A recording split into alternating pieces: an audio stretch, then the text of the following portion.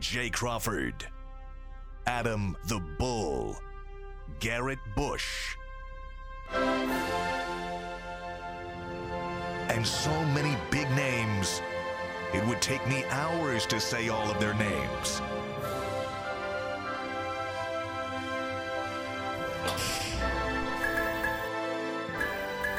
The ultimate Cleveland sports show. Booyah!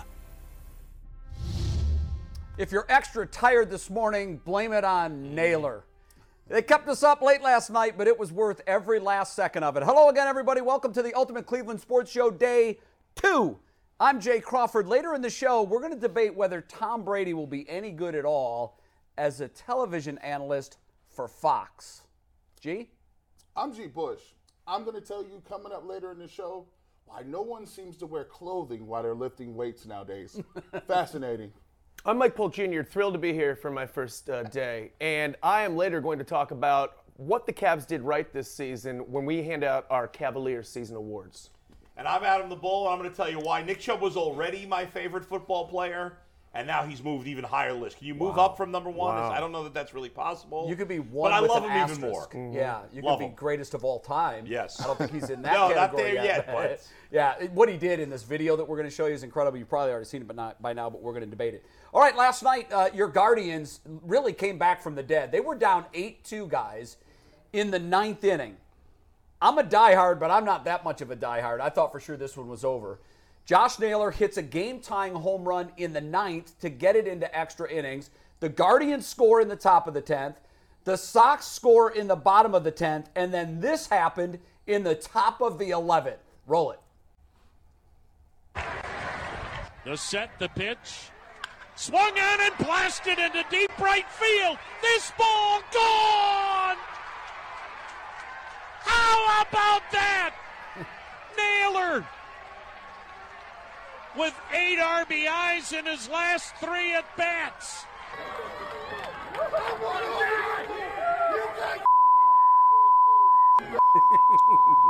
what I'm talking about.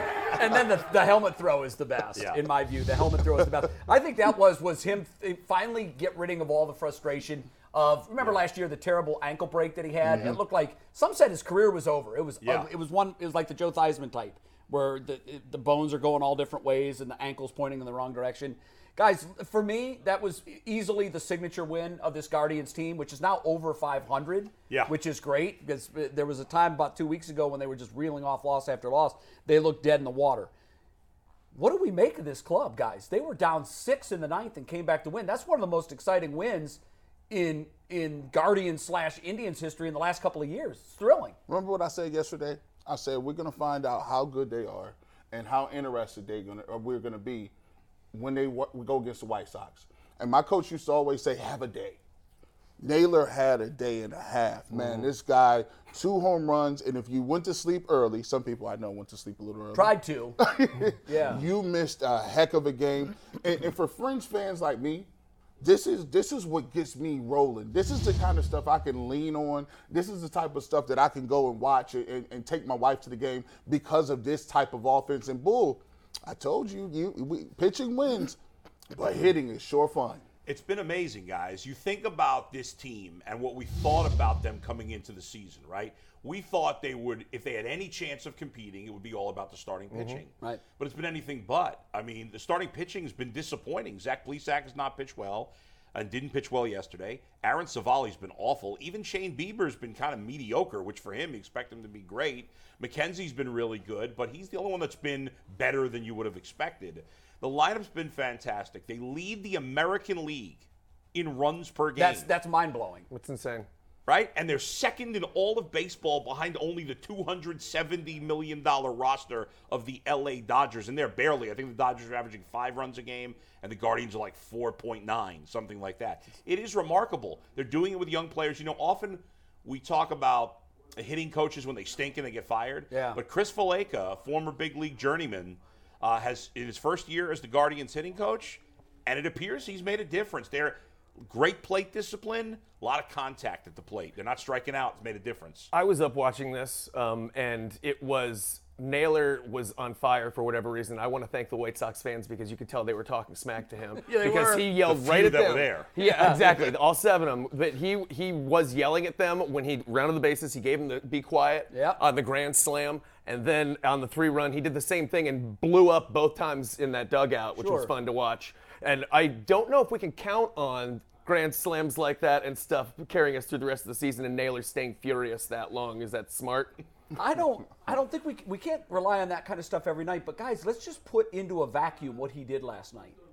The thumbnail of it. He hit a game-tying grand slam home run. That's the biggest thing you can do as a hitter. He hit a game-tying grand slam home run in the final inning of regulation to get it to extra innings.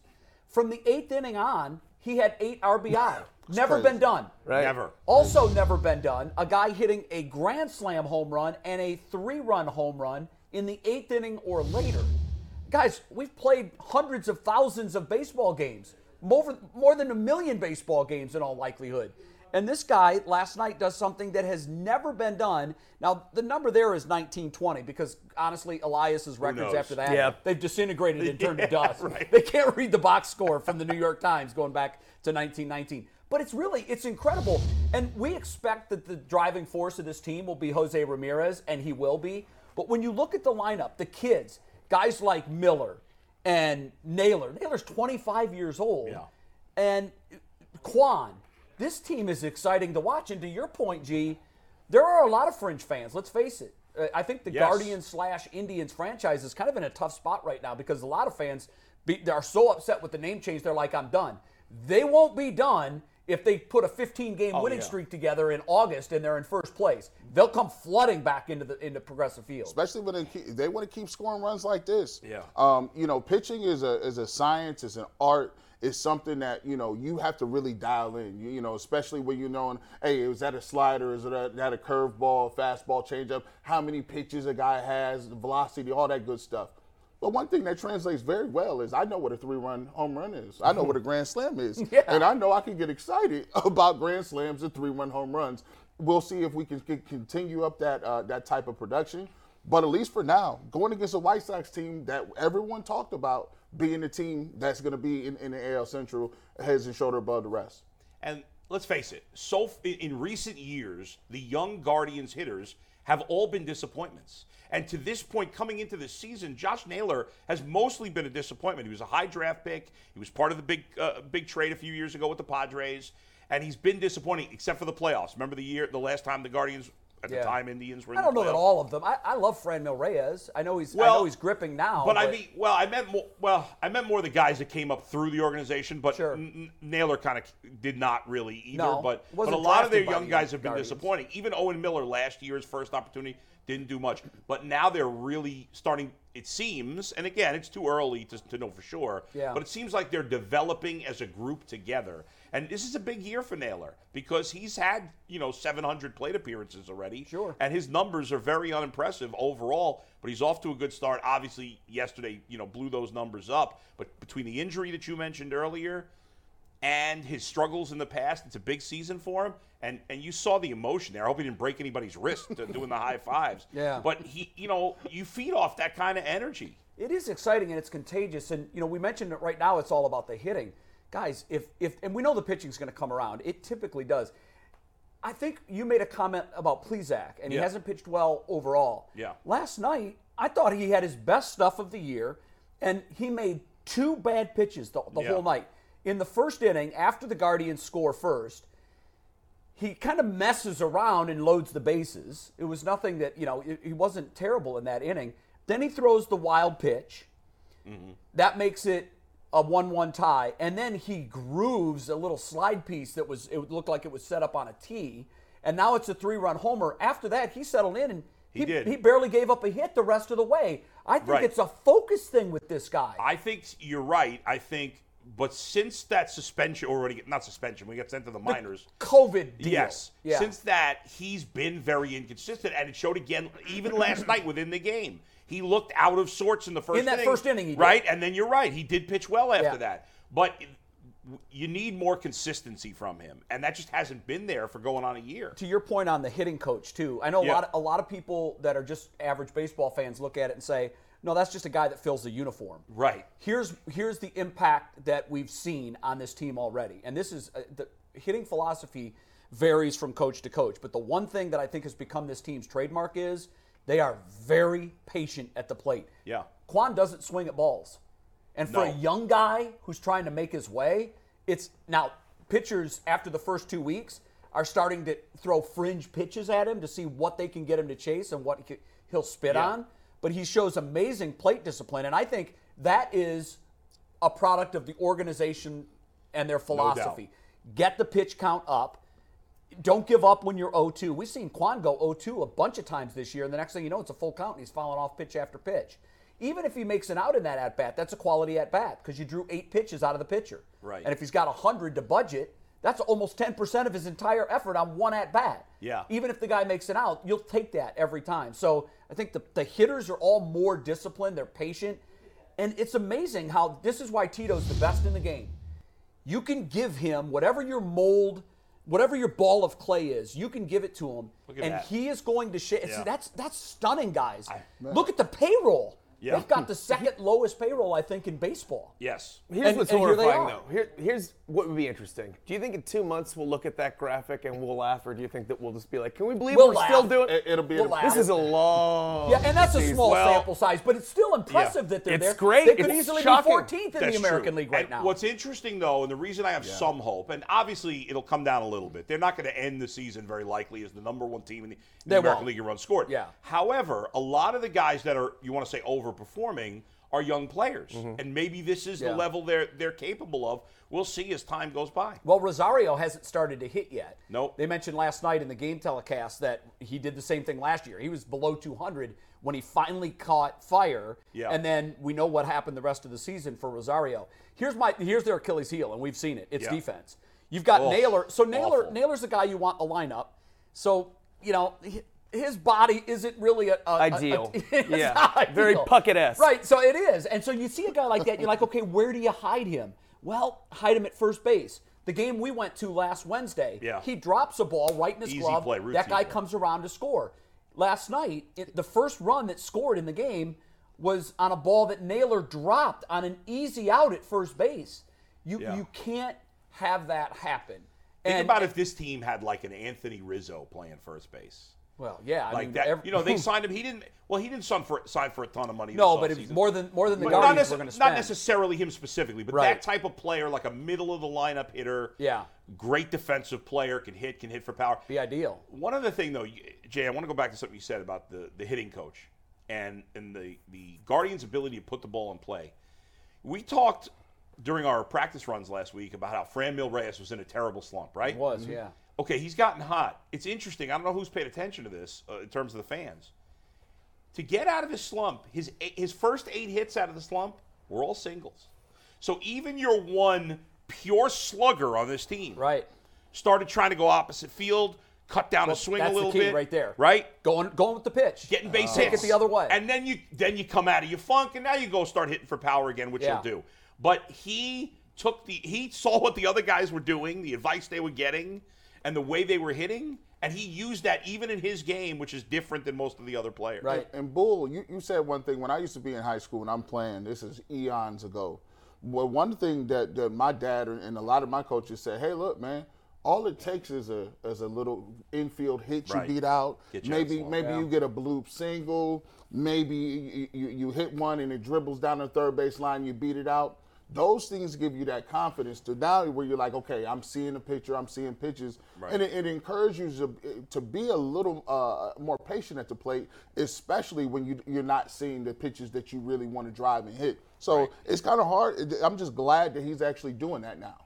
Not everything has to be a home run. Sometimes being a home run hitter is a curse because he's going up to the plate with that all-or-nothing mentality. And I think what we've seen, and it's a great point by you, I think what we've seen is the team philosophically is like, look, a single can snap a slump. Like you said, it could be an infield. It doesn't matter. They've bought in together. They have, and you can watch. Each player now has a mindset when he comes to home plate, where a lot of teams, you got 9 different individual game plans. Everybody's going up there looking for their pitcher with their own idea. I think what we're seeing with the Guardians is there is a clear-cut style. There is a philosophy that they're all carrying to the plate, and go the other way. It's hard sometimes to get any hitter to try to do anything but pull the ball, particularly guys that are strong, quick wrists, and they get around on it. They think they have to pull everything. Well, if the pitchers are throwing everything on the outer half, just sit back and punch it the other way. And once that comes, then the ball gets bigger and bigger, and before long it looks like a beach ball. Wait till the pitching comes around. And it will. It will. And Tito's teams historically start slow. Usually at June 1st, they're hovering around 500. Well, if they can get even a couple of games above 500 by June 1st, that's when Tito figures out what he has and what he's going to do for the last 3 months of the season. So I'm very confident that this team's going to compete for a playoff spot for one of the wild cards. I don't think they're going to win the division, but I do think they can play meaningful baseball in September. Yeah, and that's all we want. One guy we haven't really mentioned, and I'll be honest, when they first got him, Miles Straw, I was like, he's more of a fourth outfielder. I didn't really think of him as a starter on a good team. Yeah. He's really impressed me since he's been here. Speed. He's got speed. He, unlike a lot of the guys on this team, is very good in the field. He's an energetic leader as well, and he's another guy that gets on base. And it's a great sign, guys, for the Guardians that we've talked about them for 10, 15 minutes here? Yeah. We haven't even really mentioned Jose Ramirez. Yeah. No. Right? That's the point. That. Yeah. That's how, he's definitely going to be the epicenter of this wheel. No doubt. And the other thing I hate is Rosario in left field. It's just such a bad look. Yeah, it's so bad. He's a shortstop. Yeah. And Tito's he's got to make some tough decisions. If you've got some of these young kids that are hitting, you don't want to take them out of the lineup. Right. And a guy like Rosario, if you had to put one of them in left field, I think he's the guy that you would want to do that with. But ideally, he's not. We've got too many guys out of position on the defensive side, and that's going to be the big Achilles heel for this team moving forward. They may trade a middle infielder for an outfielder or corner infielder at some point. Yeah, we think there's going to be trades. Yeah. In July. I hope we're a buyer and not a seller. Yeah, that's usually how it goes. Yeah. Yeah. So Mike, I'm an eternal optimist. I know. Family Dollar budget. You know what I love though, and this is I think the best thing about the Jose Ramirez trade, new contract. We never have to hold our breath on July 31st as to whether or not they're going to dump this guy. Yes. The no trade thing, I love it. And also, it tells us that LeBron's not the only athlete to raise his hand, superstar athlete to raise his hand and say, hey, I want to play in Cleveland. Right. Mm-hmm. It's a nice thing to see. Quickly before we leave baseball, because we got to get to this Nick Chubb video. It's ridiculous. Quickly around the horn deal on the ghost runner rule. It was supposed to go away. That's in extra innings. Each team starts with the man on second base. It was an experiment to speed up games. It worked, but the general consensus is they were going to ditch it. They had voted to ditch it, but then because they had the shortened spring training, they said, we got to do everything we can to limit the innings on these guys because there's no spring training. So it's back for at least for this year. It's probably going to go away at the end of this year. Do you like that with the guy starting on second base to start the 10th inning? Love it. Wow. Major League Baseball, if you could do little small things like this to introduce the game and to make it interesting for fringe fans, do it. I think it's a good look. They should do more things like that and be non-traditional. You like it, Mike? Totally agree. Love it. Forgot about it. It was so late last night, and I had to rewind. I'm like, how did he get on second? Because I had forgotten because the big news was it was going away this year. Yeah, exactly. And then when they decided that they were going to bring it back, it made no splash at all in the news. I totally agree, and I also like that it makes the old head baseball fans upset because, exactly. I love it. Who are just like, no, they should. You like it though. Well, I'm a grandfather. The ball should still be made out of horsehair. I used to consider myself an old school baseball fan. I've been a baseball fan since the late 70s. And yet, I like a lot of the changes that my first reaction was that, I don't like it, right? Yeah. When I first heard about this idea, I thought it was the stupidest thing ever. I love it. I hope it never goes away. Yeah, it creates more excitement. Mike, I am more open to the idea because I am that guy. Yes. I am the old seam head. I love tradition. I hated the wild card when it first came in. I love it now. The people who are complaining about it are the same people who complain when they put that home run bar out in the center field at the Guardians No, I've always games. loved that. But but remember, there was a lot of pushback against that because it was ruining the sanctity of the game and everything. And all the dudes who are still keeping score in the bleachers are just like, you shut up over there. We're trying to have fun and quiet. Have you ever been that guy? Have you ever kept score at a Major League Baseball game? I would have no idea. Have you worn a glove to a game? Yeah, when I was a kid, but not anymore. Now I'm just like, what am I going to do with a foul ball from somebody I've never heard of? I have a hard, fast rule. If you're over 18 years of old 18 years of age, you're not allowed to wear another grown man's jersey to a game. Why not? And ditch the baseball glove. Like, be a baseball man. glove's You can lame, catch a ball with your bare hands. Yeah, I mean, come on. Just too much to But handle. don't you feel funny wearing a jersey with a grown man's name on the back? Listen, I pay taxes. I pay a lot of money in taxes. You can do whatever you want. But I'm a grown man. I can't have another grown man while my son is looking at me. Right. He's looking at me. Yeah. and my You're face. advertising for another guy. And on your he's back. like, Daddy, what's going on? You cheering have all a hard? kid? No, I ain't got one yet. But listen, he will look at you like that if Yeah. I have Myles Garrett's jersey on. He's my So name. you won't wear a jersey? No. Yeah, I wear them as fashion statements, but I don't wear them to games. No. I don't. Plus, either. I don't want anybody to confuse me for Myles Garrett. A lot of You times guys when look I wear similar. my Myles Sure. Garrett Yeah. jersey, people are like, Miles. Yeah. And then I have to say, no. Yeah, I can Come on, I understand. see that. Can understand how you would do that. but Throwbacks no. count. Throwbacks don't count. You could do Yeah. a Jim Brown. That's fashion, though. You could that's do a fashion. Jim Brown. You could do a Bernie. I'm good with that. Throwback. Yeah. Okay. Pay respect. All right, throw to this video clip of Nick Chubb. He's kind of strong. I've never seen anything like this. Guys, watch the bar. When I first saw this, I'm like, wow, can the bar even support that much weight? That's 7 plates on each side. 695-pound squat, Easy. all the way down. I believe they call that ass to grass, right? Yep. Guys, look at the bar. Look at it bouncing like that. Below parallel. When you It's the first most saw you that, ever Mike did, Polk, G. I love the dude back there who's acting like he's helping, or like he might spot him if something goes wrong. He's like, "I got this if anything goes south." If that weight fall on him, he's dead. Absolutely, but he knew this is going to go viral. So Yeah. he's like, "This is my chance." I Screams got out you, his Twitter dog. handle. I got you. that's 3 times his body weight. Yeah, no, I don't ever do that again. That's foolish. You've had an injury history. It's the off season. We're dependent upon you. Please, we know how strong you are. I think just doing maybe 500 twice would probably do you more good than that. I'd think just from a health perspective, I'm not a weight trainer, but please stop doing that. It does seem that there could be major risks associated with that. I have no is. fears, guys. Gee, what's the most you've ever done? Look, I've done nowhere near over 600 pounds. The most I've ever done is like 585. Soft. And this is a running You back. saying that as if that's not a lot. I know, That's exactly. light. You're trying to like my brother I mean, come on. my brother, he's my younger brother who played football with me at Ohio University. Yeah. All the linemen squat over 6. I was like, I can't be out here just squatting all this much weight, bro. Does that concern you though, that he's doing that or no? He's a running back, guys. That's what I mean. Okay, I expect some defensive linemen and offensive linemen to be able to push 6, but he's almost at 700. He runs the ball. Yeah. Sometimes the first player he makes contact with on the other side is 190 pounds. Right. Guys, he is the hardest, and this includes Derrick Henry. I think he's the hardest player to tackle in the NFL. I know Henry's a little bigger than him. Yeah. He breaks tackles better than anybody. Yeah. It's amazing with the overall poor quarterback play that he's played with outside of the second half of the 2020 season, how good he's been. And this guy is the superstar that you want. He's all about ball. It's never me. You know, and whatever. You want to be me. I don't mind a touchdown celebration or any of that. Mm-hmm. He never does any of that stuff. Mike, can we talk about the guy that was spotting him again?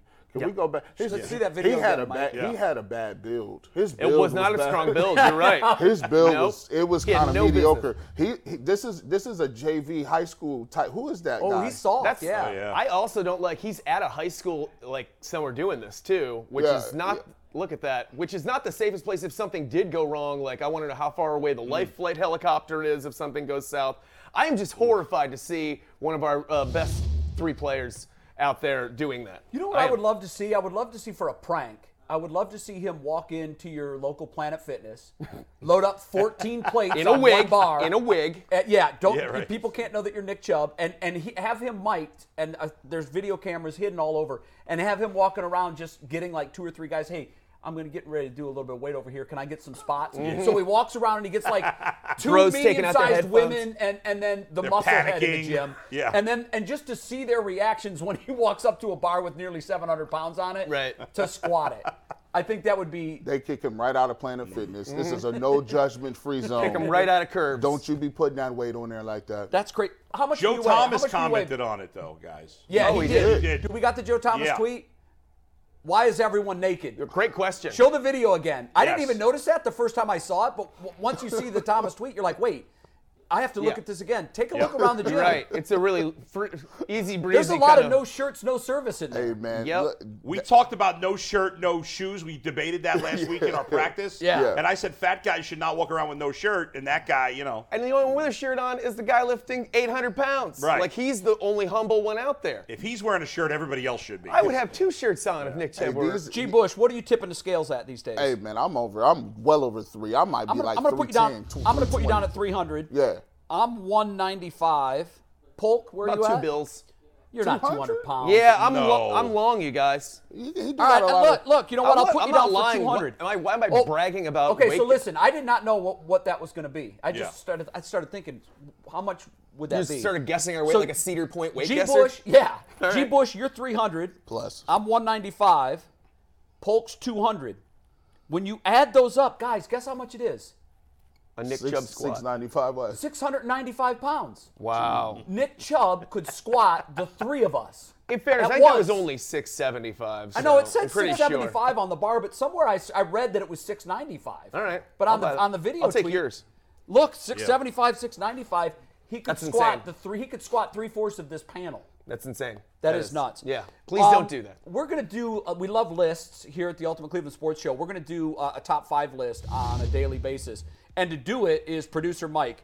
Right now, that's what we're calling him, but we're looking for a nickname for producer Mike. So if anybody wants to send us In the ideas, comment section, let's go ahead and do that. Can we get the comments? yes, Just throw put it in the comments of yeah. what you think we should call producer He's Mike. from By the Texas, way, if that helps. If that a helps, little bit he's of from background.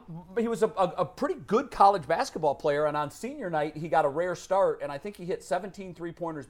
Was it 17 threes before halftime? 17 threes. Yeah, Urban Legend says 17. I think it was actually 16, but I'm not going to take one away. And just for the people out there, Chicken Finger Mike was what y'all called me in the chat. Yes, the chat That's has a to be good better nickname. than that. You guys have to be better That's than that. Yeah, Came we up can do with better. Chicken Finger I Mike? like just chicken fingers. That's a lot. You know what? We'll sit on it for about Gotta a week, workshop it. I and think then we'll vote on Friday. Yeah, we or need something. like 5 to pick from people. Yeah. And then we'll list the 5 and then we'll Well, pick one. I'm anxious to see what you think we should call him because Mike is an observationist. I'm a nickname master. He is a nickname master. Mm-hmm. I would tell you what he calls me, but it's not Nope. not clean even Not for this PC. for this show. So, Mike, we're going to do top 5 running backs off of that Nick Chubb video. So this is producer Mike will give us his list, and then we'll sort of weigh in on it as you go by. Go ahead, Mike. Yeah, and we're also a podcast. So, by the way, if you're not watching live, we'll have a podcast version later. And please comment in the chat. We'll be watching, and We're paying attention insert to all your guys' comments. comments in. We're paying Can attention. we Let's get to the list. can we get producer Mike a better backdrop so it doesn't look like we're It's visiting? coming. It'll be It looks here like we're tomorrow. visiting him in prison right now. I said the same Did thing you? yesterday. Does it? It No. looks like he's coming live to us from a high school dugout. Yeah. Hey, the new background's coming tomorrow. That's Check this better. out. Or a Hold on. Division III college. Or So a we got Division Anthony III back college here dorm producing room. the YouTube comments. So And that's it's my coming. cup. It's coming. All right, folks. well, it's got to look clean back there. I mean, it's got to look better than that. All right, what's your top 5? All right, we're starting with number 5. Austin Eckler, the Chargers, 911 rushing yards, 12 Underrated. touchdowns, almost 700 receiving yards, 8 touchdowns. He played all 16 games. Versatile, can do it all. Yeah, I love him. Very I like the underrated. versatility of him. Very underrated guy. Yeah. A lot of people will shake their head. He's been one of the most consistent backs in the league the last few years. That's the look of a man who also had him fall off on his fantasy team this year. Yeah. That's what he did for me. I'm just like, It Eckler! cost me the championship. No, go ahead. All right, who's number 4? Number 4, Dalvin Cook, Minnesota Vikings. He's a little hurt, but when he's healthy, as good as anyone in the league. Just look at his game against the Steelers last year, 206 yards, 2 touchdowns. When he's on, he's unstoppable. And you know what? He played a couple of games where he had legitimate injuries last year and can still be a workhorse. That's what I like about him. I want a guy that can work through injury and play through injury. He's super tough. There's not many bell cow backs these days. Guys that are just No. taking every carry. He's one of the few. I think that's because the league sort of a couple of years ago decided they were going to do running back by committee. Yeah. That's the one thing I hate the most about the Browns, by the way. One series you'll see Chubb, the next series you'll see Hunt, Chubb, Hunt, Chubb, Hunt. Why they don't use them together is beyond me. That's another topic. What's number 3? You led me right there. Nick Chubb, number 3, 1,250 rushing yards last year, 12 touchdowns, 5.5 yards per carry. And how about this for a stat? A 31% missed tackle rate, according to Pro Football Focus. Where does that was rank? best Do you in the know? league. It is best in the league. I was Yeah, going to no say. doubt. Yeah, to No your doubt. point of him being the hardest guy to tackle. The only flaw in Nick Chubb's game is he's not a great pass catcher.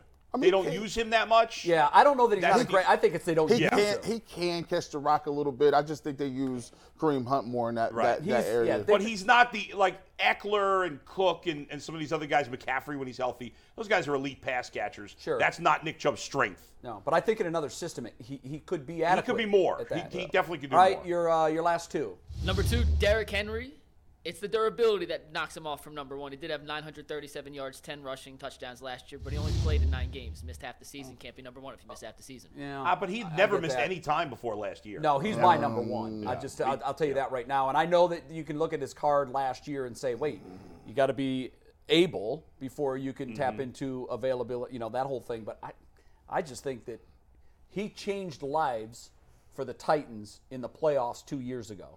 They were beating teams they shouldn't have beaten, right? Because they just gave the ball to him and said, "Take us to the finish line." Derrick Henry has been elite for the last 3 years. If you look at what his production was before he got hurt, he was best in the league. I think he is the most impactful running back. 1,900 yards. And who's your top running back in the league? Jonathan Taylor, NFL's rushing leader last year, 1,800 rushing yards. That was 600 more than Nick Chubb, who was second in the league. He also had 4 touchdowns. And this is with Carson Wentz as his quarterback. They were putting 8-9 guys in the box every time. Yeah. He played all 17 games. To me, it's an easy choice. Did you say he won the rushing title by 600 yards? Nick Chubb was second in the league with 1,200 yards. I didn't realize it was that big of a disparity. Oh, yeah. He played all 17 games. He had 1,811 rushing yards. That's 600 more than Nick Chubb at number 2. Hard to argue. Overall, the Austin Eckler pick for me. Who's missing from the list? Who you putting in? Aaron Jones is better than Austin. No, Aaron Jones. No way. Aaron Jones is better than Austin Eckler. Eckler's so diverse, man. You can get him the ball in so many ways. Aaron Jones catches the rock too. Aaron Jones has more breakaway speed. Aaron Jones is nice. You could have put Alvin Kamara in there. He had a down year a little bit as well. I think Joe Mixon can make the back end of that list as well. Yeah, he's pushing into that top 5. But I got to have Derrick Henry number 1. I know he missed. Jonathan Taylor for the full season last year was the best, but I'm not going to make my top 5 list based only on last year. I need a body of work. I do too. That's why I wouldn't have Taylor number 1. That should be specified. Taylor is this the whole body of work or just based on past year? And we didn't really say whether this was just based off last year. I think the way I look at it is if there were to be a draft tomorrow of running backs. Who are you taking? Well, then Mike's right, because Taylor would go 1 because he's younger, less wear and tear. Well, but I see. This is going to sound like I'm a homer. Yeah, I am. I am. But I'm taking Chubb number 1. I think the only person that can stop Nick Chubb is Kevin Stefanski. He doesn't get a lot of touches. Or if he tries to squat 720. That could stop him too. Please don't try that. Please don't do that. Please. I think the bar snaps. At what point does the bar snap? Well, I don't want to find out. I don't want to find out. When it's bowing like that. You're very strong. Please stop doing that. Can you imagine what that would look and sound like if the bar ever did snap? I don't want to think about that. Can you imagine Nick that? Nick Chubb be in big trouble. To powerlifters, that's light. Yeah, but they use a special reinforced bar too. He's an NFL running back though. That's different. I don't want my. I don't care if a power lifter gets hurt from Russia. And he tore ACL, and he still does. that. Yes. You know what's funny, guys? Before we wrap this up, things change in a hurry. Right, a couple of years ago, Christian McCaffrey and Saquon Barkley might have been 1-2, and now you don't even think about them because they've been hurt so much the last few years. And that's why the league, by the way, has gone to running back by committee. If you look at the load that McCaffrey was carrying. Yeah. I mean, I had him that year in fantasy, so I'm like, ride him. But if you're a general manager, you have to think longevity. And at a position that shelf life for running back in the NFL is about 5 years. It's actually less than 5 years for the average running back. You can't run a guy, and I know that, maybe that's what Stefanski is doing with Chubb. It's not, it's not that we have him for a minute, it's how long we have him. But when the biggest play of the game is going on and you've got Nick Chubb on the sideline in a raincoat and the other even if you're not going to give him the ball, put him out there as a decoy. I agree. I think if you look at Nick Chubb's touches per game, it's a fine number. I don't think it's way too low, but there are key moments in the game where he's my best back. I've got to have him I want to see him touch the ball 10 times in the fourth quarter. Yeah, I mean, even if his total number is 25 and you give him 15 in the first 3, he needs to be your workhorse when the game is in the balance. And for some reason, too many times last year, I'm asking my television, why is Nick Chubb in a raincoat Right. And look at his numbers in the fourth quarter. They're ridiculous. He gets stronger He's as the game goes on. Really quickly, I think we're going to have a great conversation moving forward as training camp comes up. Yeah. The Cleveland Browns have the most loaded backfield in the game. The new kid from Cincinnati, when you look at Dearness Johnson, I think someone's going to be traded. I'm not sure Hunt's going to be Dearness Johnson could start for a few teams in the league. And that's why I think I wouldn't be surprised, guys, if Hunt was traded. I've been saying that for a few months. Yeah, it makes sense because you've got such depth, and you're right. Collectively, I think we have more talent in the backfield than any team in the NFL. Yeah. And that includes Deshaun Watson. Yeah, you throw him in that backfield. That brings up a good point. So as we try to figure out what's going to happen in 2022 with the Browns, we heard recently that Watson's about to give two depositions in his civil trials, and then he'll give another deposition in July. So these things are moving forward. What we don't know is what the commissioner is going to do. We don't know if he's going to be suspended. We don't know if he's just going to kind of hold judgment until we get some sort of verdict from the civil trials. We don't know. But let's, just for the sake of this conversation, move forward with the fact that they've got to play some games this year to start the season without Watson, whether that's 2, 4, 6, 8, I don't know. Who is the biggest benefactor of a Cleveland Browns offense moving forward if Chubb isn't on the field? Mike, who do you got? The Pittsburgh Steelers. No, you mean if Watson? Yeah, Watson, not Chubb. Watson. Yeah. No. If Watson's not on the field, who benefits the most? Sure, You're right. It is. The no, Steelers. I'd imagine it would be Nick Chubb in that case because you'd be more reliant on the running game, right? I mean, is that? I don't think there's any doubt about this. I don't think there's any doubt about it. Does anybody disagree with that? No. I mean, the entire backfield. I think. I don't look at it as a benefit, though. I mean. Well, whose stock is going to rise individually? So if you're looking at this from a fantasy standpoint, I think Chubb's already one of the most valuable players in the fantasy draft. But if you're telling me that Watson isn't going to play, I want Watson maybe 1 or 2, or I want Chubb maybe 1 or 2 in the fantasy draft because your offense is gonna circle around him 100%. Right, but the defense is going to be a lot more focused on him, they will. too. But to Mike's stat, he's the toughest guy in the league to bring down. He is. I think if you look at it from a fantasy perspective, there's viable people in the backfield. If you look at Nick Chubb, I think he's a first-round pick. If you look at Kareem Hunt, you wouldn't do bad by having him as a third-round guy that can get touches. Nick Chubb's a borderline first-rounder in fantasy because he doesn't catch a lot of passes. Yes. Yeah. But from a fantasy perspective. And because of Kareem Hunt, right? And because of Kareem Hunt. Sure. And Kareem Hunt catches balls. He catches balls out of the backfield, and he's a goal line threat. So I think the offensive line and Nick Chubb and Kareem Hunt, the backs, they'll just show out during those 4 games. It kind of does, Mike, turn them into a run team. Yeah, and I hope that this offensive line is for real. That's my biggest fear right now. Are you afraid they're not? I'm a little. I mean, they're just unproven at this point, and I think we're just assuming that it's all going to gel in a way that that's one of my biggest fears right now. Yeah. I think Mike brings up a good point. We know the guards are really good. Batonio and Teller at this. Batonio's been a sure thing for a while. Yeah. Teller's a sure thing. We don't. Jack Conklin's a really good right tackle, but he's been hurt a lot. Yeah. And he's had a lot of serious injuries.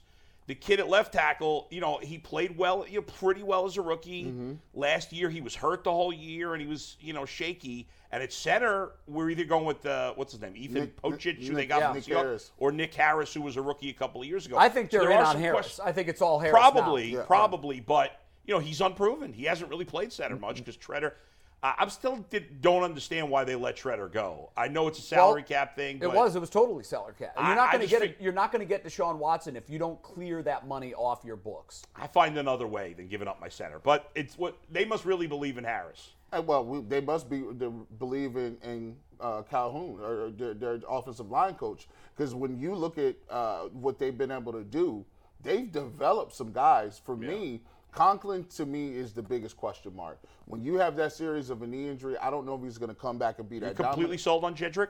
No. I thought Jedrick Wills was a right tackle. I never thought he was a left tackle. He played right tackle with Alabama. Yeah. I think he's going to be fine, guys. You think he'll bounce back? Just to clarify, Callahan. Yeah, Bill Callahan is the best line coach in football, and there's great. very few position coaches where you can say that definitively. I think everybody in the league just now recognizes this guy as the guru of offensive line coaching. One name I'm not hearing a lot, though, is Blake Hance, who played a lot of games last year. Yeah, like, we're just assuming. For some fans. Exactly. When you look at this offensive line that we're all talking about and saying, like, oh, we're good, we're forgetting how many games that people were injured last year. We had Blake Hance and people like that stepping in. Yeah. And that did not end well. You know what I think, Mike, what it showed last year is your offensive line is only as good as your second-tier guys. Because when you're talking about a position where it's ACL injuries happen so often, they all wear the braces on both legs as preventatives. That's right. So it's a position where guys always get hurt. And at some point in the season, I always like to look at the different combinations that teams use at offensive line. The teams that end up ending the season where all 5 guys started all 17 games, and by the way, that almost never happens. But when it does, that team is usually one of the upper tier teams, because I always look at the line not as one position. Right. That is more a unit than any other position room on the team. Yeah. They work in concert with one another, and they have to be on the same page. And to your point, Jay, I think if you ask most teams, would you rather have 5 good, solid offensive linemen or 2 or 3 great guys and then 2 guys who are barely startable? Yeah. You'd rather have 5 good, solid players. I'll take that. Than a couple of stars and a couple of. I'll take that, because you know what? Defenses are going to find wherever strong is the weakest link. Right. That's right. And wherever it is, we saw it last year in the Steelers game. We talked yesterday about Baker's conspiracy theory that the Browns sabotaged him. It's too easy with film study now to look at an offensive line and figure out within 5 or 6 plays where you're going to attack. So you start double teaming, you start stunting, you start sending guys on blitzes, and they're all going for the weak link. Give me the 5 really strong guys, no superstars, but also no schleps. I don't want schleps. Because if you have no one schleps. weak link, that should be their motto moving forward. I think no schleps. We're in the this Browns, room. no schleps. I think what you're going to find out is just how doggone good Deshaun Watson is. Those plays where it's 3rd and 7 and he just twinkle toes outside. And it's a thing. It's a thing of beauty. 8-9 yards. And hope we get to see it. Move these chains, and then you get back and run play action. Yeah, those things that was funny. Just quick. I hope we get to see it. I want to see it soon. 2024, right? Yeah, exactly. Coming to a theater near you. Can you but think about this, do that? Oh, sorry. No, it's okay. Think about this, G. In Houston, he always played behind terrible offensive line. He did not have a good offensive line awful. there, which is in large part why he had to tuck the football and run a lot. If you have a quarterback like that who's standing behind a great offensive line, it just makes your pass game that much better, because now he can stand back there for an extra second. Mm-hmm. What if he gets here and he's terrible when he's not in constant fear of his life? Like, what if that's what made him so good? Yeah, right. Was his team was so terrible? Guys, stop blocking so well. I can only play this position when I don't know I'm how to terrified. think like this. So he's Bambi then. Yep, I barely feel threatened. Well, then they'll put Blake Hance back in. Perfect. Yeah, exactly. Blake, get in there. Every guy has a Strike role. the fear of God back into him. Every guy has a role. All right, we're back on the Ultimate Cleveland Sports Show. I want to give this quick reminder.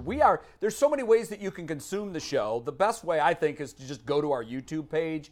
Go to YouTube, search out Ultimate Cleveland Sports Show. But there's a lot of other ways. We're on the Channel 3 app, the WKYC 3 News app. So if you want to stream us on the app, you can do it that way. And also, some folks are really into podcasts and they want to listen when they are driving or do whatever. You can get this podcast. It's available wherever you find your podcasts. So is it Spotify, weird that Apple, whatever. I'm like helping out on the show and I still don't know exactly where it's going or how it's actually being seen. There's like 40 different ways to ingest it. Yeah, I know. And they've tried to explain it to me. They're like, it's also a streaming service that you get on. I'm just like, what? Yeah. How do I tell my mom to Boom. watch? Yeah, exactly. You know? My mom actually said yesterday that she found the show. My mom couldn't figure it out. She's 82. Yeah. She's like, I can't watch it live. I can only see it back on video. Just call and tell me about it afterwards. She'll figure it out. Yeah, you know what? she'll get there. It's the young kids that are doing it. Yeah. Let's come back. G. Bush, what are they saying in the chat room? And do we have any nickname suggestions for we Mike? got some. Matter of fact, when you guys are in here, please hit that notification bell. Make sure you subscribe to the channel. We do watch this, right? We are watching. So let's get to some of these chats. Brandon Andrews says, hey, call Mike Tenders. Like, just tenders. Oh, tenders. Just Off tenders. chicken tenders. Just that. tenders. That's a contender. Like that. That's a contender. Ryan Ronick says, childish Mike, kind of like childish Gambino, Yeah. right? Okay. Yep. He does look 12. He's like 13. Yeah. Andrew Bruno says, prison Mike. Oh, because of his background. He does have a prison. I don't hate I like that. this. I don't hate that. You don't deserve to be that hard. Oh. You You're right. You're too soft to be called prison Mike. By the way, you barely know me. Over under 3.5 days that Mike would last in prison. Under 3.5. Oh my gosh! Protective no way. custody. That little treat. No, But you know what? He'd get major playground cred with his three-point shooting ability. He would. Like that would They impress. probably heard of him. That would impress in the prison yard. Here's one. You might want to go ahead and get a T-shirt made for this. Fro says your name should be mic'd up. That's kind of dope. Mic'd up. That's kind of fire. I don't like it. But he can't be cool. We don't want him to have it can't be a cool name. So it's got to be derogatory. It doesn't have to be derogatory. It just can't be something that makes him seem cooler than he is, or, in fairness, lamer than he is. We just got to find that sweet spot. That's a good point. But also, we do have some comments on your running back list here, Mike. Yeah. Tyler Wetzel says, I got JT first. That's Jonathan Taylor. Henry second. Chubb third. Cook fourth. And then Bull. Joe Mixon sneaking in there at the 5. Like that a lot. Make sure you guys go ahead and like that too. Bruce Elliott says, I totally agree with Mixon. And Mixon is over Eckler. So you guys keep coming at in, keep pouring those comments in, and keep it going. We will be watching this, and we will be going throughout the show. Letting you guys know. I like fingers. I like fingers. tenders. I like tenders. I'm sorry, not fingers. I'm not calling them fingers, fingers. bro. That's a little bit. Yeah. I'm thinking about. You know What why I we could thought call them fingers? is 3 fingers. Yeah. The reason I thought of fingers is because I'm looking at myself on the camera and I see my belly looks particularly big today. That is pause Like, worthy. I know that I'm not thin, but I don't know, maybe it's because Mike is so skinny. What's that do with fingers, though? I was thinking of my belly. There's the thinking of close-up. body parts in I was general. thinking of body parts. Okay, I got so it. I went to fingers instead of tenders. I'm with you, Mike. regardless. Why is looking at your Let's belly? get off that shot. Yeah. before Look Nick. at that. Guys. But, Mike is take the camera off me now. It's enough. Mike is. It just keeps going. Look, they're zooming in. Okay. So If we get I'm hungry. I'm hungry. Mike is so skinny, it's disconcerting. But we're against. You're too skinny. You make me look fatter. Listen. I have It's inappropriate. I have ulcerative colitis. That's your problem. You're right. Gain some weight, will you? All right, I'll work on it. That's the UC they talk about on the commercials? Yeah, you should try it. They've got a lot of drugs that they advertise for that. Yeah, When Brad Sellers was here, he's so tall, nobody's paying attention to my belly. Yeah, I'm sorry. We've intentionally, so on Mondays and Fridays, Brad Sellers will sit there. Yeah. On Tuesdays and Thursdays, Polk will sit there. And Mike is a lot taller than people realize. You probably hear a lot, man, you're a lot taller than I thought. What are you, 6'4"? Probably not quite that, but probably like 6'2", 6'3". You don't know exactly how tall you are? I don't. No, I Well, we stopped. shrink. Really? We No, shrink. I wasn't like at the combine or anything where anyone needed to know. I don't know. I probably shrunk a little They bit. stopped doing that at your pediatrician. Start being like, your son is above average height and weight. You're like, he's going to be a monster. No, he's 5'8". That's what he's gonna be. Yeah. All right, let's do this. Let's talk about Tom Brady because I was fascinated when this news broke earlier today. I heard this. Tom Brady, who is coming back to play with the Patriots, and even though a lot of folks think that it's year to year, I'm told that Tom isn't completely set on the idea that he's not got 2 more years in him right now, and then he'll reassess. He's going to play until he's not good, until I feel like he thinks he can't be the best. Last year, to me, he was still the quarterback I want if I've got a fourth quarter drive and I need to score. He's still that guy. He's going to be the Fox lead analyst for their main NFL games on Sunday, which is usually the late game. He's going to jump right into that role as soon as his playing career is over, whether that's 2023, 4, whenever. Do you like that? How's Brady going to be as an analyst? Well, it's Mike? fun. It's fun planning. That stinks to plan that out for Fox too. Just waiting to see if Tom Brady feels like coming. I mean, they got to think about hiring someone. Yeah. Then you got somebody who's just like, you're hired unless Tom Brady feels like continuing this. Well, they have someone already. Right. So they have How does that guy No, they feel? really don't. Like they don't? Aikman. So Aikman's moving. Right, okay, but they will have someone. Well, Greg Olson right now has been elevated Okay. into Isn't that number insulting one. to him, though? Greg Well, Olson I'll just tell has to you, hang around. It is, but if you're Greg Olson, also, who, by the way, does a tremendous job. I Yeah. think Greg Olson has great command of the broadcast. However, you're being tapped on the shoulder by Tom Brady. You know what I mean? Greg Olson's just like, all right, I'm out. Yep, I got it. You Right. sit in my seat, So dog. imagine if he takes over in 2024, Fox has the Super Bowl that year. Who do you most want to hear during a Super Bowl broadcast? I think Tom Brady should sign with all the networks, and whoever has the Super Bowl that year, that's who he works with. So when Rotating CBS chair. has the Super Bowl, Tony Romo goes to Fox, and Tom Brady calls all CBS games that year so I can hear him on the Super Bowl. Are we just assuming, though, that his greatness will translate into the booth? Because I can't necessarily say that's true. Some people who are great at one thing are horrible at another. And even if he obviously understands the game better than almost anybody, but like just assuming that he's going to be charismatic or fun or interesting to listen to is. And will he be honest? Right. That's my concern. A lot of these analysts are not honest. They're not willing to criticize. Or they don't have strong enough opinions about certain things. Like if I ask you, is Baker Mayfield a starting quarterback? Don't give me, well, he had a good year and a bad. No, you got to at least say he's good, keep him, or he's trash. In my opinion. Yes. Right. Yeah. No disrespect. And I don't think there's anybody more qualified, particularly to talk about quarterback play. But Tom Brady is, I think, the best thing on television right now. And I think this is the biggest this is the biggest new thing in TV since the first down line was added to the NFL games, is the Manning broadcast on ESPN. But here's the thing, Jay. I loved it at first. I love it. My only problem with it is it's too many interviews. I don't want agree with interviews that. the whole time. Yeah, but I love the analysis that I was getting from the Manning brothers. Yeah, I do Peyton's too. the better personality, but Eli's got a quietly pretty funny personality And they're both too. they're both really funny. They're really good. They got to the point where they were the whole game was interviews, and I want more of them. But I agree. I think if they tweak it a little bit, it's great because I love watching Peyton's it. fantastic. I won't watch it if it's a Browns game because I don't want to watch I want to be more serious, and I don't want to hear an interview with somebody that goes on for an entire quarter. But I will say, when they bring the right guest in, like when they bring a Brett Favre in, sure, yeah, and you're talking so deep in the weeds about quarterback play, and you've got three of the greatest quarterback minds, really, of our era, Manning's and Favre. I'm going to sit and listen to them talk about quarterback play until they have nothing left to say. And it's fascinating. But I think on that end, I think that you're right, Mike, not everybody translates. We've seen where a lot of times in broadcasts where they've said, this person is going to be the next great thing, and they give them a boatload of money. Do you know, guys, if Brady does this, he's not going to take much of a pay cut. No, I wouldn't. They're estimating that his That's salary good. He won't be out in be the street. He's definitely not going to be on the street. Watch this bull. 20 to 30 million is the expected pay. Now you talk about people that was trash. Hey man, we talk about the people that's good. You've been in the building a long time. Sure. Who's the worst to ever do it? Play-by-play? Yeah, who's the worst? Let's go to analysts. I respect all the play-by-play guys. I think they're all good. All right. Yeah, okay, they got their attributes. But how about analysts? Now I have to preface my answer. I'm going to. He's like, who's not in my cell phone? That's what he's thinking right now. No. I think no. I'm going to give my opinion. I think that Emmitt Smith wasn't great.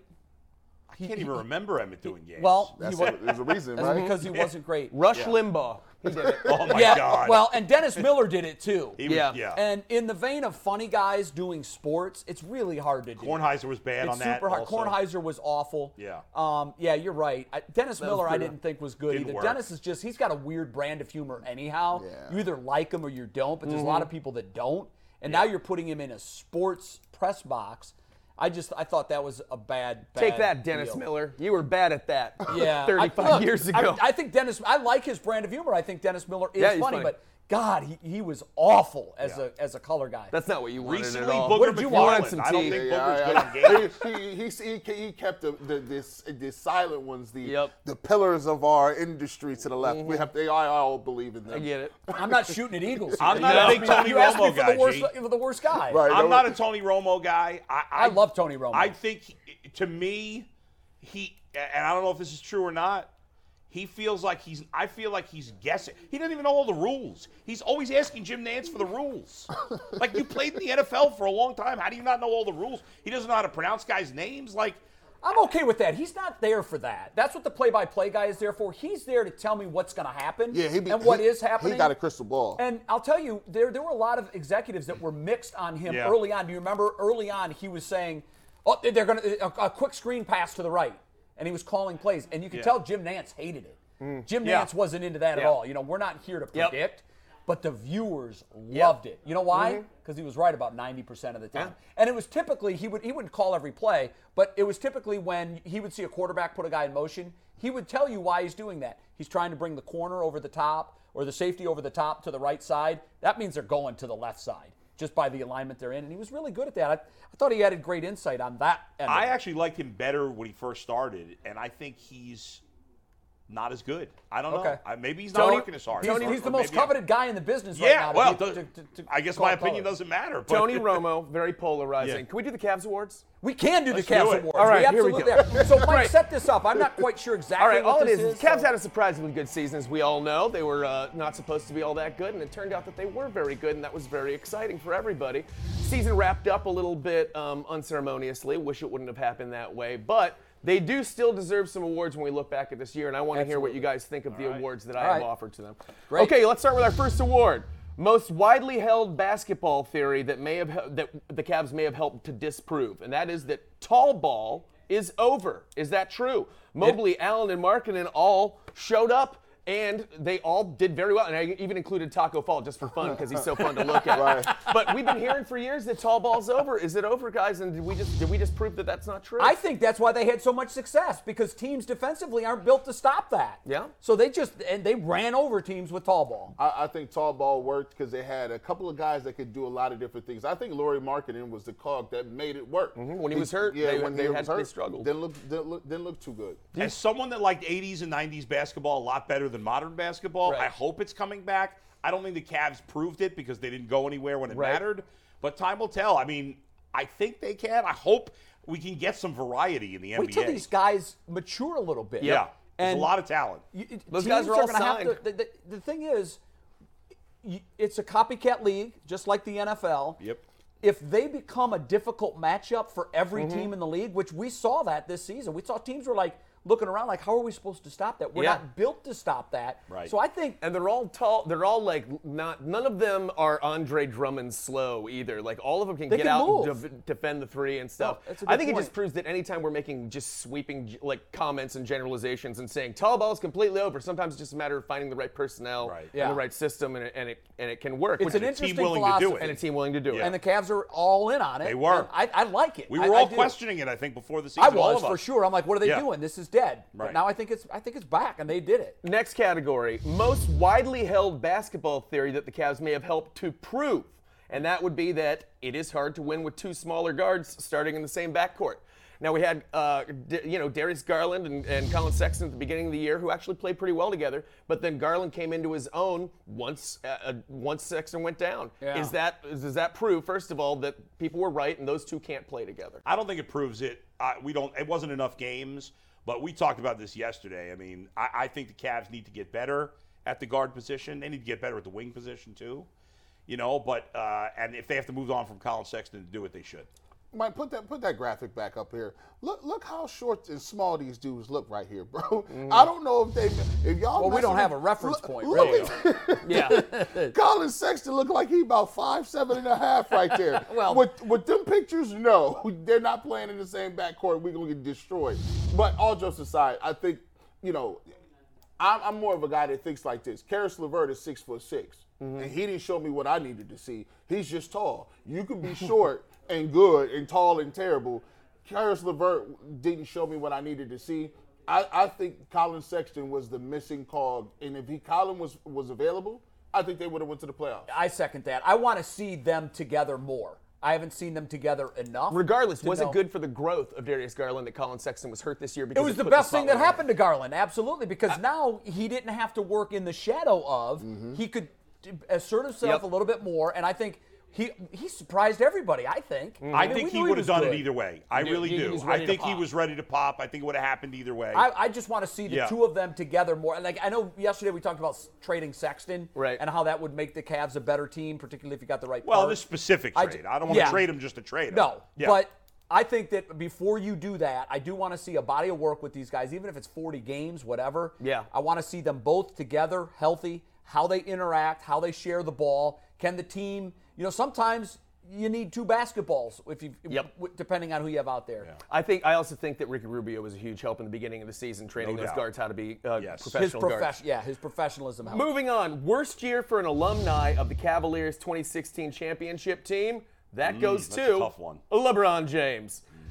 Yeah, oh, okay, great. Right That's there. fine. So obviously he had great stats, despite the fact that he's so old that he was playing when Karl Malone was playing. That's actually true, which is amazing to me. But he also did not pull his team across the finish line in the way that he has in the past. This is a guy that took Donyell Marshall and Eric Snow to the NBA Finals, and somehow with that group. I have it.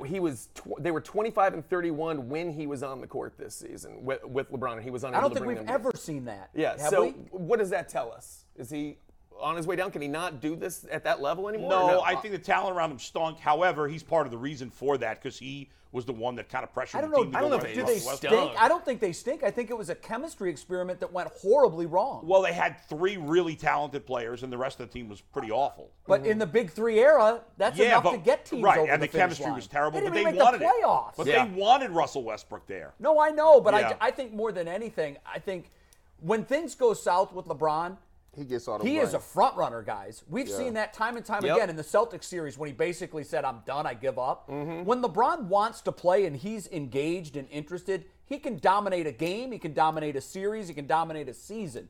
But I think we saw early on in November, there were signs that this thing was not going to work, and it went terribly south from there. And quite frankly, I think all of their season ticket holders deserve a refund. G-Bush is they stole their money. champion of the bit. What do you think? Well, listen, LeBron James, you guys know he could have won the scoring title this year, right? If he wanted to, yeah. Like he sat out the last game. He averaged 30 points a game, and he's like 100, right? If you look at it, the reason the Lakers are trash is because of Anthony Davis. He can't stay healthy. He was supposed to be their best player right now. Right. He's not. No. Russell Westbrook was a move out of haste.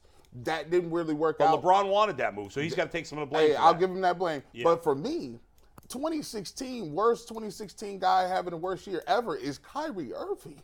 He's having the worst year. Wasn't a good year for Kyrie. I mean, he basically said, "I'm not going to get vaccinated." Yeah. Then he checked out. Yeah. Then Harden left. But at least they made the playoffs. Yeah, he made the playoffs despite all that. I know. Oh, let's move on. The best. Next let's do topic. the best year for an alumni of the Cavaliers 2016 championship team. This was a tie between Kevin Love, who had a very strong season, came back strong, looked like he wanted to be there. Almost the NBA's sixth man. Almost, and possibly should have been, depending on how you quantify that. And J.R. Smith, obviously. Oh, yeah, there you go. 4.0, everybody. There you go. And golf scholarship, I believe. Who saw that coming? Nobody. Raise your hand. I love that dude. Living so his much. best I do, too. life. I love Just him, went too, back man. to college, man. Shout out to J.R. Smith. Who gets to go? Well, can you imagine? I pay thousands to go back to Just right now. Just one day. Think about where his reputation not to was golf. and Not where it is hell. now. Yes, exactly. Right, JR had a really bad reputation, and now it's like we all think highly of JR Smith. I think he's matured as a Big human time. being He's way the more winner. than I thought he could. Yeah, he is. I I'm love voting for J.R. JR. Smith, Yeah. and kudos to what he's doing, emphasizing education, and he's playing golf in college. Yep. And I think college seems like it'd be really fun to go back to when you think about it for a second, but we get there and in one day we'd be like, get me out of here right now. I It's feel too like- I much. wouldn't want to It's go to too loud. class, but the rest of it. I want to go to class with JR. Yeah. I want to be his bio I want to hear lab partner. I want to hear the questions he asks the professor. That'd be fantastic. All right, what's your next Okay, next topic? one. Best offseason acquisition, or who looks like a really tall 8-year-old boy.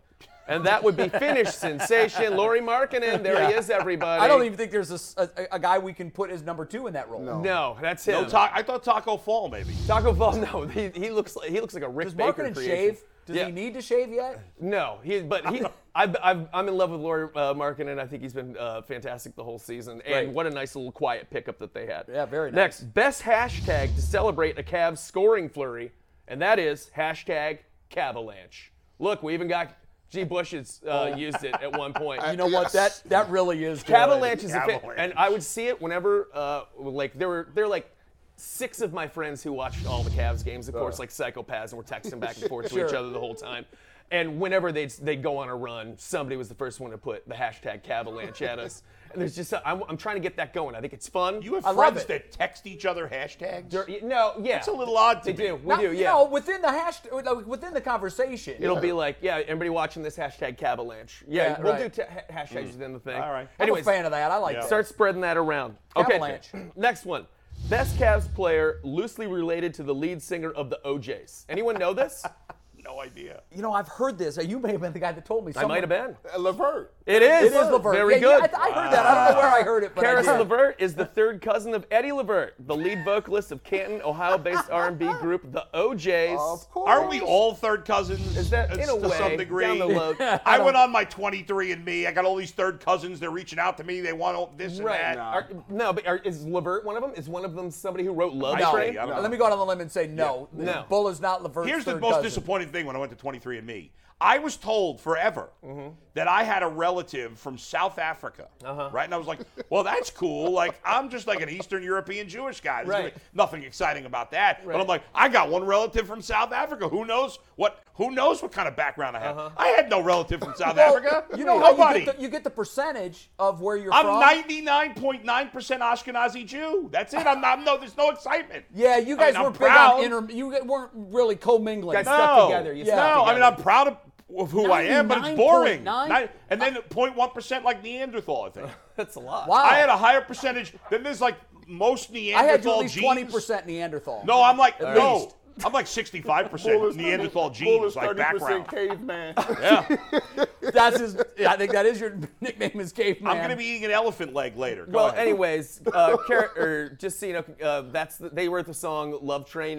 Keep Yes. on the Yes. world. Train. Fantastic. Well done, Yeah. Mike. Best Austin Carr tweet of the season. This one is my favorite out of all of them. Austin Carr's legend. I love the man. And here it is. It's the one where he agreed with himself. He said, Cavs must get back to defense, the first to get their mojo back, and then later on he said, I agree, go Cavs. That's Mr. Basketball, everybody. He's a great follow if you don't follow him. He's like one of those people who just answers questions but doesn't exactly know how Twitter works, so he'll just like, his whole tweet will just be like, I don't know, about 7 p.m. And he like tweeted that because someone asked him a question, but then he just put it into So the he doesn't other get window. the at. Yes, He not doesn't- totally. Yeah, But- I got to admit, when I first dove into that Twitter pool, Sure. I did a lot of that. And finally, one of our social media directors came to me and said, "Bro, you don't need to respond to like the Right. Twitterverse. Yeah. You know, when people ask you questions, I'm like, well, I don't know. No one told me how to do it. They got to get Austin that orientation Poor Austin. packet on the tweets. Yeah. Like, it's just- The social media. Please guys. don't. Please don't. I No, love what he's I doing agree with right Mike. now. But who's Yep. supposed to help him? Jeff Phelps? Oh, he's got a team. That's Mr. Right. Cavalier. He's fighting Yeah. interns, whatever. I'm with Mike. He can do whatever Austin, he wants. you do Austin. Keep 'em Let coming. us enjoy it. Throws What else? that. you Throw got? the Is that hammer it? down. One last one. One and last that is one. the most underappreciated Evan Mobley statistic. Obviously, great year. Second place in rookie Free of the throw year. percentage. And it's this. It's the fact that he's so boring. And his off the court boringness is fantastic to me, and I absolutely love it. I didn't hear anything bad. This is what I'm showing. This is one of his latest tweets. It's one where he bought his mom a car for his birthday. That's how boring he is. She is a grade school teacher. His father's name is Eric.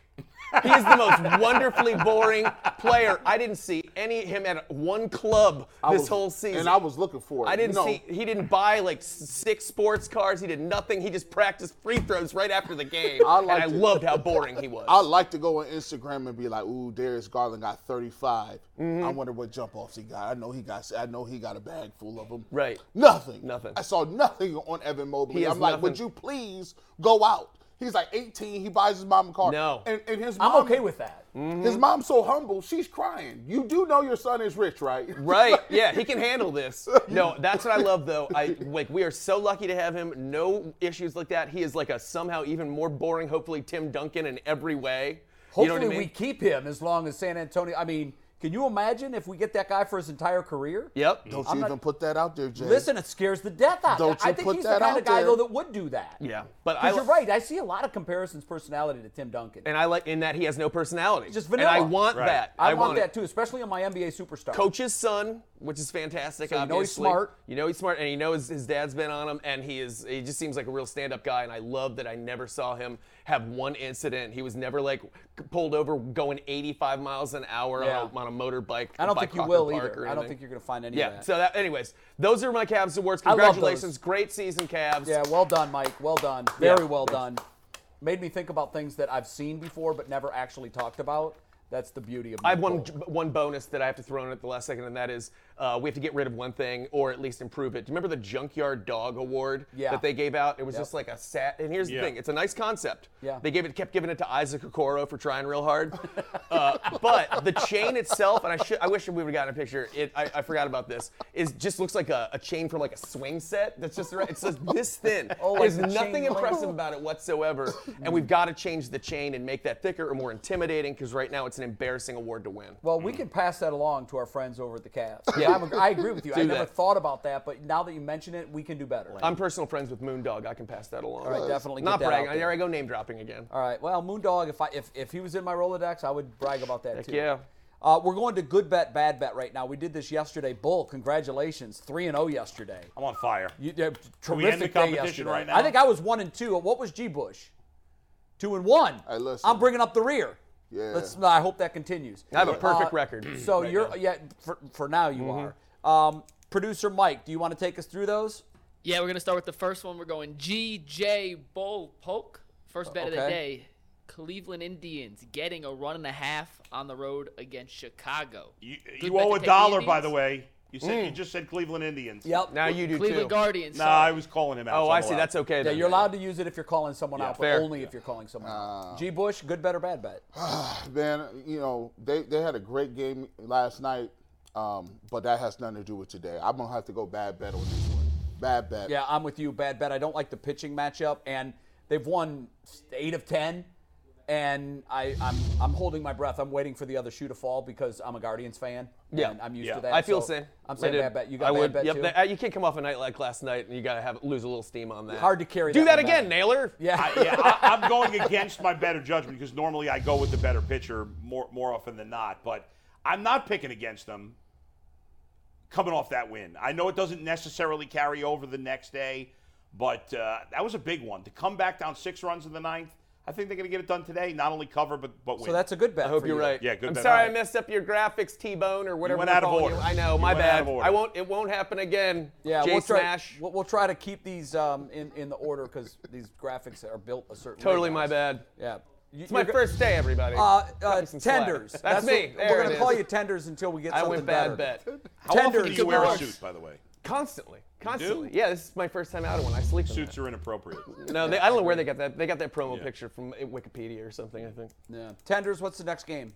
Next game, Suns, Mavs. Suns, 6-point favorites at home. It's tied 2-2. Is taking the Suns a good bet? G. Bush.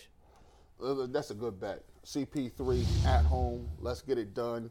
I think this series has been very enjoyable. Suns, I think it's a really good bet.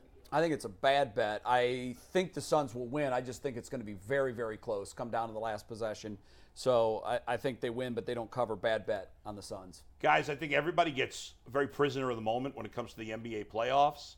But things change drastically with the home court, more than any other sport. I think even more than football when the playoffs.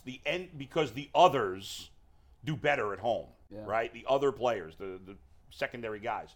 The Suns are going to run roughshod all over them. They'll win by double digits. Good bet. Well, hey, you're 3-0. It's my turn to think. I'm gonna take the Suns as well.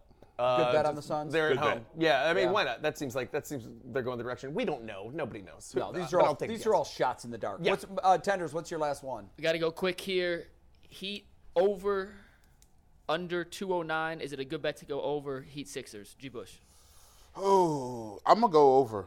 I think that's a good bet, man. I'm gonna take that. I think James Harden is starting to hit shots now. Joel Embiid, and you got guys like Danny Green that are starting to hit more jumpers and shots. I think this is going to be over. It's a good bet. Yeah, I think it's a good bet too. I like the 76ers in this game. I think with Embiid back in, I feel like more than ever now he's kind of back in his skin. So I say good bet, and I actually like the Sixers. 2 of the last 3 games over. Embiid, as you said, is back. Good bet.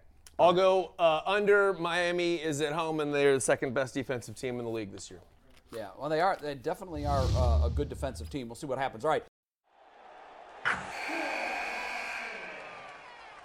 Wilson, you sent the game-winning email at the buzzer, avoiding a 4:55 meeting on everyone's calendar. How did you do it? I got a huge assist from Grammarly, an AI writing partner that helped me make my point. 96% of Grammarly users say that it helps them craft more impactful writing. Would you agree? Grammarly helped adjust my tone to navigate tough work conversations. And it works everywhere I write, so I can quickly communicate effectively. Your teammate used Grammarly to summarize an important document, making a 3-pointer. How did he do it? It only took one click. When everyone uses Grammarly, everything just makes sense. You made an incredible slam dunk to end the game. The meeting was canceled, and your team will go home champions. Go to Grammarly.com/podcast to download it for free. That's Grammarly.com/podcast. Easier said, done.